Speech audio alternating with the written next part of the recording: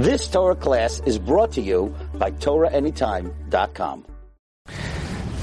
Okay, good evening everyone. Shalom Aleichem. It's a real honor to be here this evening. The hour is late. So our sages tell us, Yesh koneh olamo b'sha'ah achat. It's possible to acquire olam haba in a moment, which means sometimes the rabbi has to speak for an hour and a half. Sometimes the rabbi could speak for a short amount of time. Actually, there was once a rabbi who went to Los Angeles and he gave a very fiery drasha. He spoke for an hour and a half, and people looked like they were really inspired and really revved up. And there was a guy in the shul who came over to the rabbi after, and the guy was in media and production and video making, and the guy was in Hollywood, and he tells the rabbi, Rabbi, that was terrific. You think I could get you to do that in 5 minutes? And the rabbi's eyes lit up. Maybe this guy's going to make a movie out of his shir. He's going to put him in Hollywood. He's going to be in the cinema. The rabbi said, I think I could do it. He said, so why didn't you? So sometimes shorter is better. I would like to introduce to you tonight to a new mitzvah. And I'm going to share with you that this mitzvah might be the most important mitzvah in the whole Torah. Now, if I would have stopped you on a street corner, I come from New York, so if I would have stopped you on a street corner in New York and I would have asked you, what is the most important mitzvah in the Torah? Some people say Shabbat. Any other possibilities? What do you think is the most important mitzvah in the Torah? Actually, we know, V'talmud Torah keneged kulam. The learning of the Torah is the most important mitzvah. Actually, Talmud Torah is shakol keneged kulam. One word of Torah is equal to all 613 mitzvot. That's why, if a person's in the middle of learning Torah, they're not allowed to interrupt to perform a mitzvah unless nobody else could do it. Because learning Torah is supreme. However, I'm going to share with you tonight, there's a mitzvah greater than Talmud Torah. Bitachon. What? Bitachon. Bitachon is wonderful. It's not more important than Talmud Torah. But I'm going to share with you, there is one mitzvah that is more important than Talmud Torah. A wife? Yeah. To live. Life. Honoring your parents. These are all good guesses. Nice try. But in New York they say, but no cigar. Okay. Here it goes. There was once a malach named Gavriel. And Gavriel was thrown out of Mesivta Derakia. They tossed him. They threw him out because God gave him a job. God gave him a job to participate in the destruction of Yerushalayim. And he did. But God didn't like the way he did it. He didn't follow the job the way he was supposed to. So he lost his job. He was looking for a new job. So Gavriel was what we call michutz lepargod. He was outside, like behind the mechitza. And he's trying to figure out how to get back in. And the Jewish people were in a terrible, abysmal situation. And Gavriel was trying to figure out how to get back in. And he started to praise the Jewish people.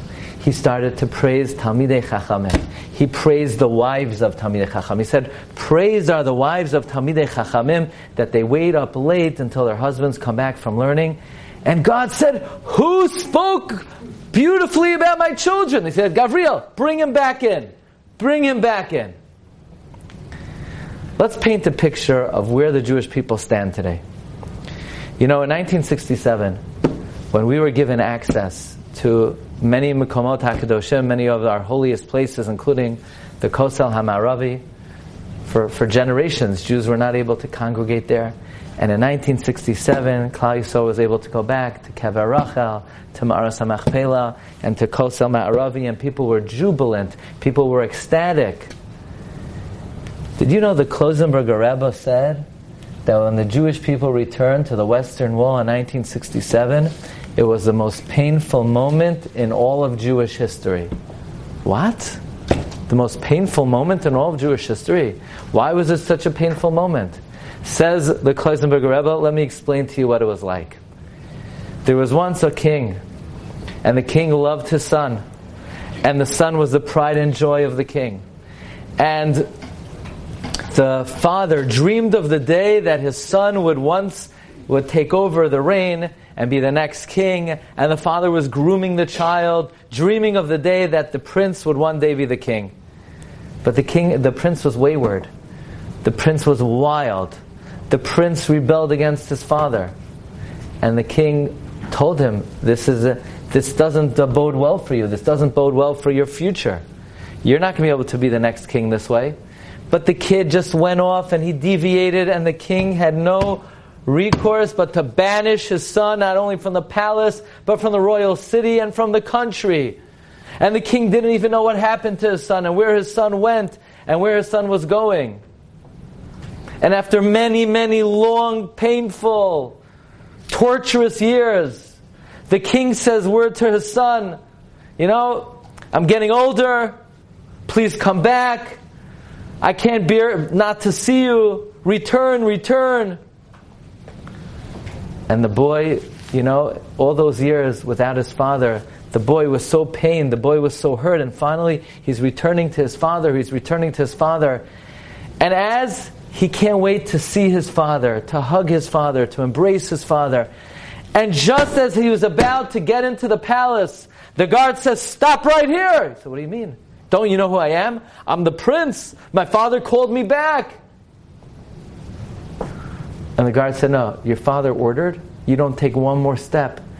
He says, "What am I supposed to do? Stand here? Stand by the wall. Your father doesn't want to see you yet. He's not ready for you." Says the Kloisenberger Rebbe, after 2,000 years, Hashem said, maybe you've been wayward. Maybe you've gone astray. Come back. Come back to Eretz Yisrael. Come back to Yerushalayim. Come back to the place of the Beis HaMikdash. And we're running back. And then God says, "Stop right there. I'm not ready to see you yet. I'm not ready to embrace you yet. You're still in the Galut. I'm not ready for you. I didn't ask you to come any further. You stop right there." Says the Kloisenberger Rebbe, the return of the Jewish people to the Western Wall in 1967 was the most painful moment in the history of Klal Yisrael. So that's like a real reality shift. That's a paradigm shift. We always think of the jubilation and the ecstasy, but come to think of it, that means that yes, we're invited back, but we're only invited to the chuppah. Let's say you have somebody, you have to invite, but you don't really want them to come to the wedding, so you invite them to the chuppah. They're thinking he's not going to come to the chuppah, this way I don't have to see him at all. So now that's really the reality of where the Jewish people are standing today. We're standing behind the wall, and our Father in heaven is saying, "Stop right there, don't go beyond the wall." So we have to figure out, how are we going to get beyond the wall? So one thing we learn about Gavriel, when Gavriel was thrown out, you know how he got back in? He was thrown out me'achorei ha'pargud. How did he get back in? He spoke positively about the Jewish people. I want to share with you an amazing teaching of the Ben Ish Chai, which is which is not known. The Ben Ish Chai says the zechut, the segula, the mitzvah of being melamed zechut on Klal Yisrael, on defending the Jewish people to God, on advocating for the Jewish people, is such a big mitzvah, it's greater than Talmud Torah. Moreover, says the Ben Ish Chai, in another place, in the Sefer Ben Ish Chayil, we're all familiar with the famous statement of the Gemara in Brachot. The Gemara says, "B'makom shabalei tshuva omdim tzadikim gemurim einam yichalim la'amod." In a place where the repentant stands, even the perfect tzaddik cannot stand. Which means, we think, this person, he grew up religious, and he went to yeshiva, and he learned in Beit Medrash, and he learned in Kollel, and he's a big rabbi. God probably loves him more than a beginner who started at age 40 and learned the Aleph Beis, and he struggles to read the Siddur, and he struggles to learn Torah. Probably God loves the big tzaddik. The Gemara says, no. B'makom shabalei tshuva omdim, the pedestal of the Baal Tshuva is greater than the perfectly righteous. Says the Ben Ish Chai a different interpretation. B'makom shebalei tshuva. You know who a Baal Teshuvah is? A Baal Teshuvah is someone who responds. He answers. He says to God, God, have mercy on the Jewish people. It's 2,000 years. You're upset with them. But look at Klal Yisrael. What do you want from them? They're in Galut for 2,000 years. They've been tortured, persecuted. So maybe they don't observe perfectly. But look how much they suffered. God, look how special the Jewish people are. It's 9 p.m. on a Wednesday night and people come out to learn Torah. Look how wonderful Klal Yisrael is. Every morning people come. Okay, so they don't come on time. But compared to the Goyim, they get up early. And they pray every single day. And they pay a lot of money to send their kids to yeshivot.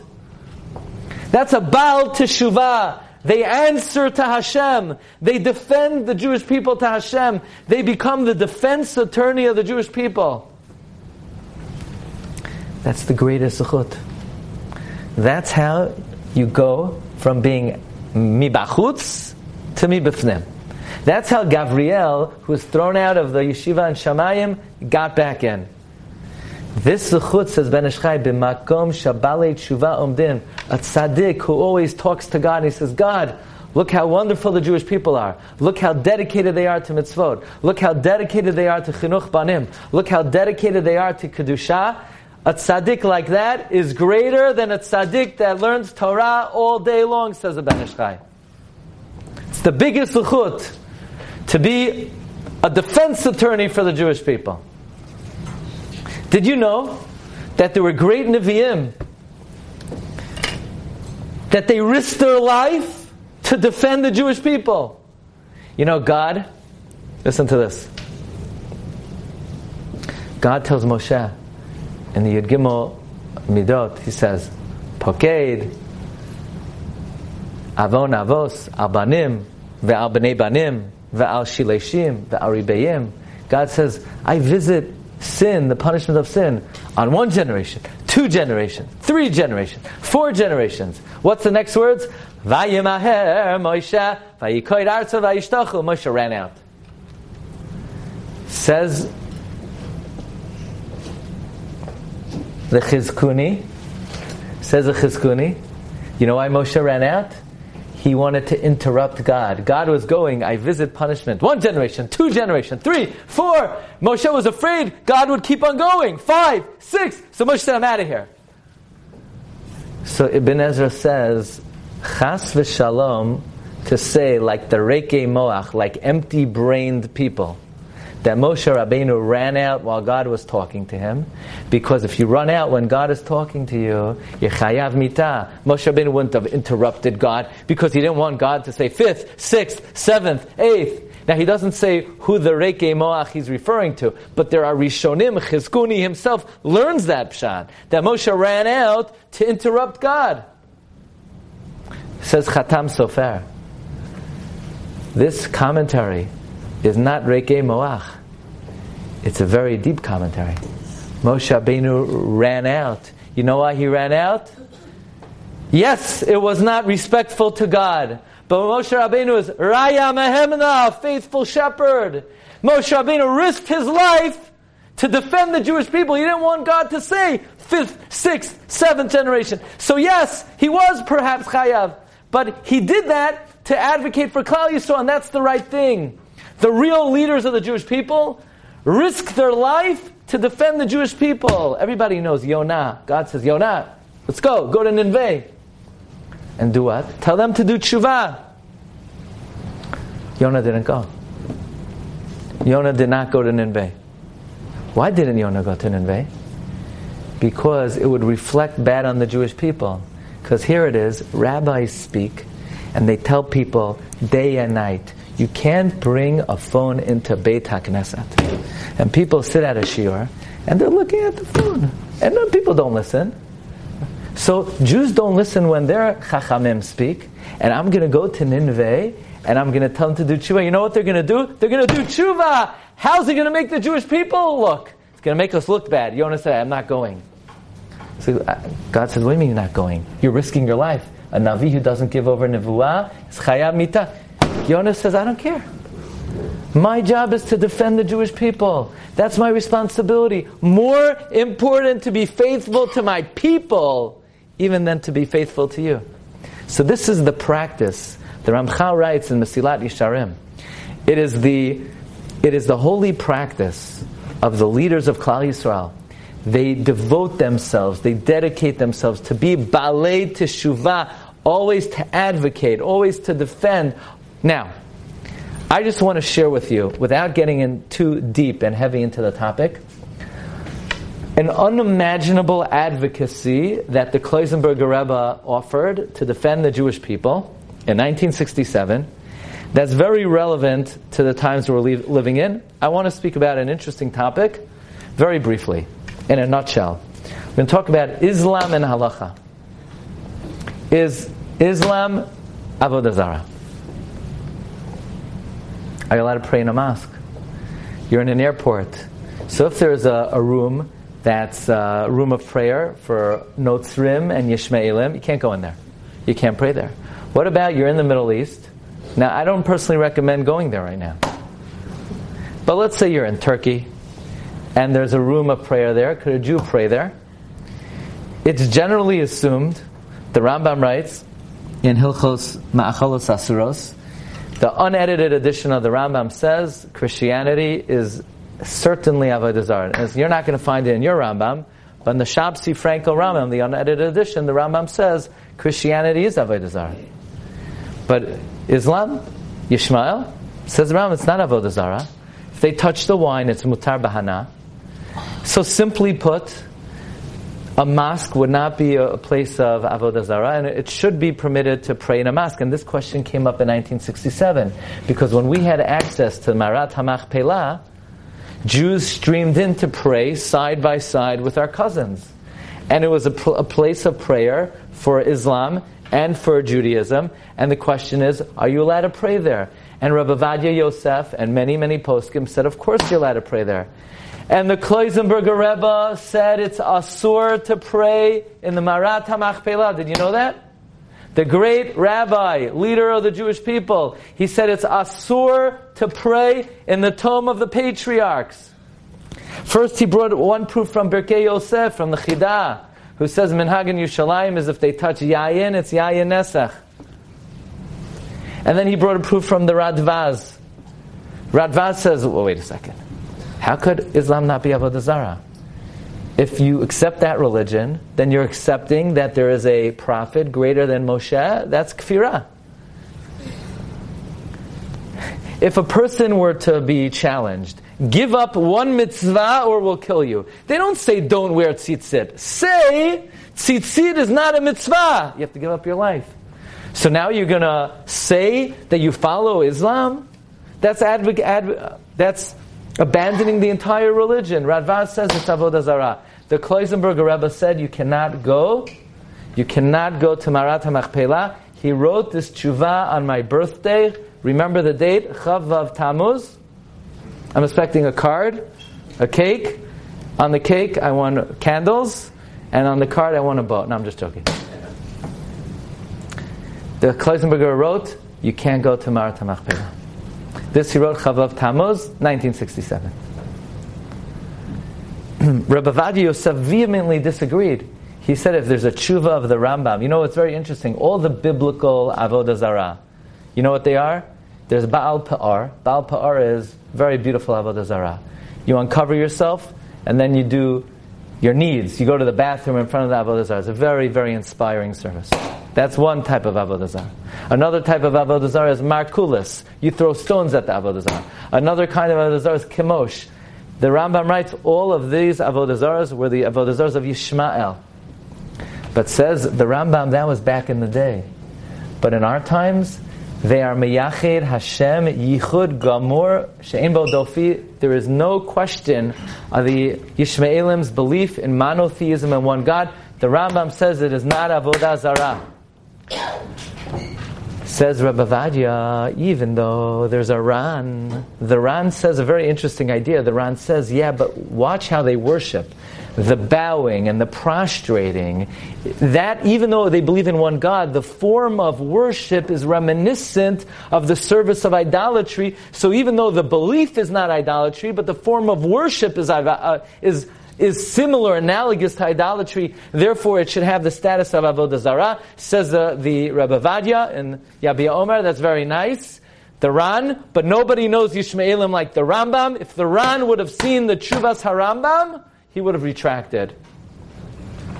But the Kloisenberger Rebbe still ruled that it's Avodah Zarah. And Rav Moshe Sternbuch explains that, in the mind of the Rebbe, are you allowed to go to a Jewish house of worship where the brand of Judaism does not believe in the divinity of the Torah without getting exactly explicit? Are you allowed to go to a Jewish house of worship where the official policy is they do not believe in Torah min hashamayim? Call it whatever name you want. It's asur to pray there. Say, but it's the only synagogue in the whole city. You're not allowed to walk in there. You can't pray. So if you can't pray in a Jewish shul that does not subscribe to Torah min hashamayim, you should be able to pray in a mosque. That's what the Kloisenberger Rebbe held. But the truth is, Rebbe Vadia says, yes. Yes! Because we're not afraid if you go pray in the bayis of the Yishmaelim, you're going to be drawn after the religion. But if you pray in a Jewish house of worship, where they don't subscribe to Torah min hashamayim, we're afraid you might be influenced by that. So the halacha is that you indeed can pray in a mosque, but you cannot pray in a Jewish house of worship if they do not believe in Torah min hashamayim. But now we're here tonight to try to understand what was compelling the Kloisenberger Rebbe to rule that Islam is Avodah Zarah. So we're going to fast forward from my birthday in Tafshin Chav Zayin, 1967. I wasn't around, but that was it was Chav of Tafshin Chav Zayin. We're now holding 2 days before Yom Kippur, Tafshin Chav Ches, still in 1967, but Tafshin Chav Ches. It's Thursday, the day that in Slichot we say Yud Gimel Midot Harachamim. It's a day that you could elicit from heaven great mercy from Shamayim. We say Hashem Hashem Kel Rachum V'Chanun. That's how Ashkenazim sing it. Okay, it's good to hear Ashkenazic tunes sometimes. They're very melodious. Okay. If you want afterwards, we could learn some Ashkenazic tunes. Then they will appreciate more what we have. I love Sfardim, but Ashkenazim have better tunes. Okay, but in any event, it was before Slichot, and Rebbe Vadia turned to the Rosh Hashiva of Kloisenberg. He says, I want you to add on to my tshuva. I can't start Slichot until we add that even though, did you know that the Or HaChaim HaKadosh, I want to tell you something very interesting. We were in Morocco. When did we go to Morocco? Last January? 6 months ago? When? No. A year and change ago. I have a sefer on Chachmei Marrakesh. Like 1,000, maybe more than 1,000, 2,000 Chachamim. Now, I'm not completely unlearned. I learned a few years in the yeshiva. I know a few Sfarim. I've heard of a few Chachamim. I tell you, this book of the Chachmei Marrakesh, maybe I heard of one or two of them. I didn't know about any of them. Thousands and thousands of Chachamim. And I realized, why I don't know about any of them? Actually, I hardly knew about any of the Chachamim in Morocco. You know why? Because Morocco never had a printing press. So the Sfarim of all their Chachamim were never really published. There was one Chacham from Morocco who had Mazal Tov, he had good Mazal. He left Morocco, and en route to the land of Israel, he stopped off in Italy. And he published his Sefer. And he's one of the most well-known of the Sephardic Gedolim, the Or HaChaim HaKadosh. He had the Mazal Tov that to leave Morocco, go to Israel, and en route, go to Italy. We know the Chida left the land of Israel. And he lived in Livorno for decades. Because Livorno had the two most important things that the Chida needed, even though he loved living in Eretz Yisrael, but he loved what I'm about to say even more. In Livorno, he had sponsors for his books, and he had a printing press. So he lived in Livorno to be able to publish his Sfarim. In any event, the Or HaChaim HaKadosh writes that if Yishmael does shchita, it's not shchita la'avodah zarah. And the Kloisenberger Rebbe says before we pray slichot, we have to. I need to write. I want you to write that the Or HaChaim HaKadosh would say that today, Yishmael, if they shecht, it is avodah zarah.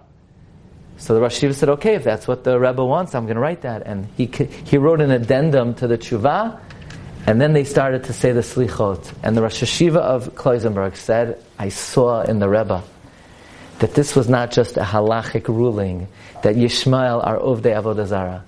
This was his way of advocacy, of defending the Jewish people. They were about to start Yud Gimel Midot Harachamim. They were about to pray to God to save them that year. The Jewish people were in a very precarious situation. They were praying on Yom Kippur that God should watch over the Jews in the Holy Land. They just were in a vicious war.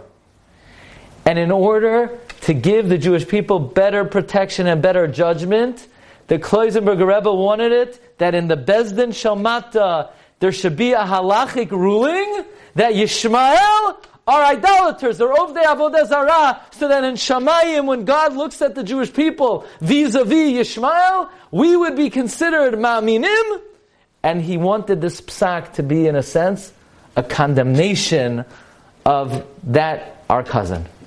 So this was not just a halachic ruling, this was based on a deep desire to defend the Jewish people, and by, so to speak, ruling halachically down here in this world that Yishmael are ovdei avodah zarah. And again, I don't think we rule that way.